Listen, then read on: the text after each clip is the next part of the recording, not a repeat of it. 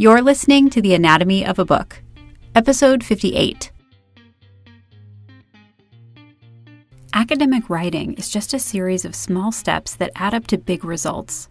So why is it so hard? And why can publishing be so anticlimactic? And what's the deal with all the imposter syndrome feelings? In this podcast, I'm sharing a peek into the academic writing life, warts and all.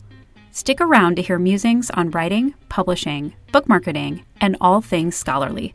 Let's figure out this academic writing business together. I'm your host, Dr. Katie Linder.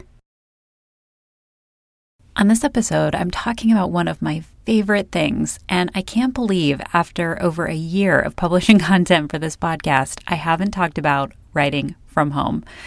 And I know that this is not for everyone, and some people get super distracted and are not productive when they're writing from home, but writing from home happens to be my happy place. It is one of my most productive spaces to be. And so I wanted to talk about some things that I have kind of learned over time that help me to be my most productive, my most efficient when I'm writing from home. And lately, I've been carving out days here and there to make progress on a particular project that I've been working on for my day job at Oregon State eCampus. And I've been working on a white paper, and it's just been super hard for me to make progress on it while I'm in the office. And I need kind of concentrated, larger amounts of time. So writing from home has been really the perfect thing. And it allowed me to, about a week ago, get through a ton of articles I needed to read, incorporate a ton of citations, into this paper that I'm working on. So here are some things, if you are thinking about writing from home, and maybe even if you struggle with writing from home, that could be useful for you. So the first thing that I always do is I try to clear my schedule for the day. So it's not really helpful if I have to take calls or, like video conferences, or I've got things on my calendar where I'm supposed to have meetings with people. I really try to look ahead and find a day where I don't have anything going on. And it's pretty rare for that to happen on my schedule. I would say like maybe once a month I have a day that's completely, free. And I have to block it weeks in advance in order to make sure it stays free. So clearing my schedule is key. Second, I try to have between 1 to 3 goals that I think are reasonable of what I want to try to accomplish during that period of time. And I've been writing for long enough to know how long it typically takes me to do things. And my goal for this last writing from home period that I had about 50 articles that I was trying to review and get through and kind of think about how I wanted to incorporate into the piece I was working on. And I wanted to get as far as I could with those. And I think I said I set my goal to be get through 30 articles or something like that. And obviously I'm not, reading these in depth and taking copious notes. I'm just kind of, in some cases, scanning them. And some of the articles are not academic. They were media-based. So I was able to get through them relatively quickly. But I needed to process them, basically, and see what was useful, what was not, what I would be citing, what I wouldn't be. So having those goals and making sure that they're reasonable, I think, are really key. The other thing is to have everything you need prepared. So in the case of this last writing session, I had all of those, 50 articles in a folder ready to go. I had downloaded them. I had them as PDFs. I had the most recent version of my draft, and I was ready to just dive in. I knew that that was kind of what I wanted to really focus on that day, was to get through as many articles as I could. Of course, it is really important to limit distractions. So I'm fortunate that although my partner works from home, we don't have children, we don't have pets. So it's a relatively quiet space for me to get things done. And I can just kind of tuck away and not have a ton of distractions. But kind of related to that, I also try to close my email. So I let people know that I'm available by my cell phone, if people need to contact me. And so I keep my phone near me in case there's something that comes up at work. I am working from home, so people can contact me if they need to. But I also always let people know that I'm writing from home in the hopes that they won't bug me because they know that I need that concentration time. So I close my email and just check it a couple times throughout the day to make sure there's nothing important coming up.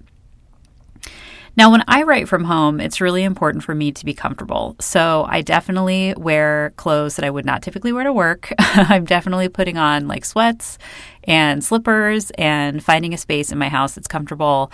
I do have kind of a reading, writing space that I've set up by a fireplace in my house. So that is definitely something in the winter that is like my comfort space. But also I think it's important to be willing to move around. So if you spend the morning in one spot, you might want to move to another spot for the afternoon, or spend a couple hours in one place, move to another space for a couple hours. If you need to kind of get up and move around, change your space so that you are staying productive throughout the day and not getting kind of bored just being in one space, that can be important. I always make sure that I have a cup of tea and a big glass of water next to the space that I'm working in. And this makes me kind of stay hydrated throughout the day, and it allows me to kind of take breaks for both going to the bathroom, but also refilling that tea and water. So it kind of builds in these natural breaks into the day, which is typically what I do when I'm working, a normal work day and not a write from home day. So that's something that I keep in my schedule. And then something else I do that I think people might not necessarily think about is if I'm doing a write from home day and I'm really trying to get through a lot and I'm trying to focus, into a particular project, I'll prep my food in advance. Like I'll prep, what I would typically take to work for lunch, and I'll put it in the fridge. And so when I'm ready to take a lunch break, I'm just like reheating something in the microwave, or I'm throwing something together really quickly. And it allows me to not have to like really break focus in the middle of the day when I'm getting a meal. And I definitely take a break to eat lunch, but I don't want to have to spend, a good chunk of time like preparing that meal. I'd prefer to just have something ready to go. So I do that. And then if there's like snacks around my house, then I have that all ready to go throughout the day. Now, the last few things that I think are really useful is to create accountability for yourself. And this is especially true if you're someone who can't really hold yourself accountable to doing this kind of work from home. And this is what I hear from a lot of people who just struggle with writing from home, is they can't make themselves do the work. And so what I did on this last writing day, and it's not uncommon for me to do, is I posted on social and let people know what I was doing and talked about my goals and what I was trying to accomplish and whether or not I was getting things done. And used Instagram stories primarily for that. But it's a way for me to kind of hold myself accountable and show people that I'm working and this is what I'm getting done and here are my goals and how I'm accomplishing throughout the day. Now, that is tied in with the next thing, which is to note your accomplishments. Like if you have a goal and you're working toward it, what are the things that you're actually accomplishing that are moving you toward that goal? And in my case, it was literally a number of articles. I had a certain number I was trying to get through, and I think I ended up getting through almost 40 of them. So I was able to surpass my goal and get through quite a bit. I still have about a dozen that I need to go through, but being able to track how many articles I was getting through and just kind of noting that throughout the day, what was my progress, how quickly was I getting through them, was really important. At the end of the day, I think it's really important to note the next steps to move the project forward. So in this case, I wasn't quite done reading the articles, but I'd made some pretty good progress. I was able to integrate, I think, 18 citations into the manuscript draft. I added, I think, 3.5 pages to it.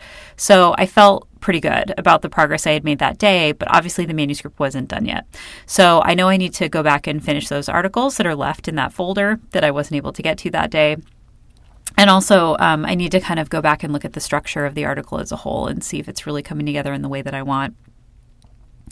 And then the final thing that I think is really important about writing from home is to celebrate your progress. So at the end of the day, after you've had a long day, working from home and writing from home, do something good for yourself, like take yourself to dinner or watch, a movie or a TV show or read a book that you've been enjoying, do something that kind of celebrates the work that you were able to get done.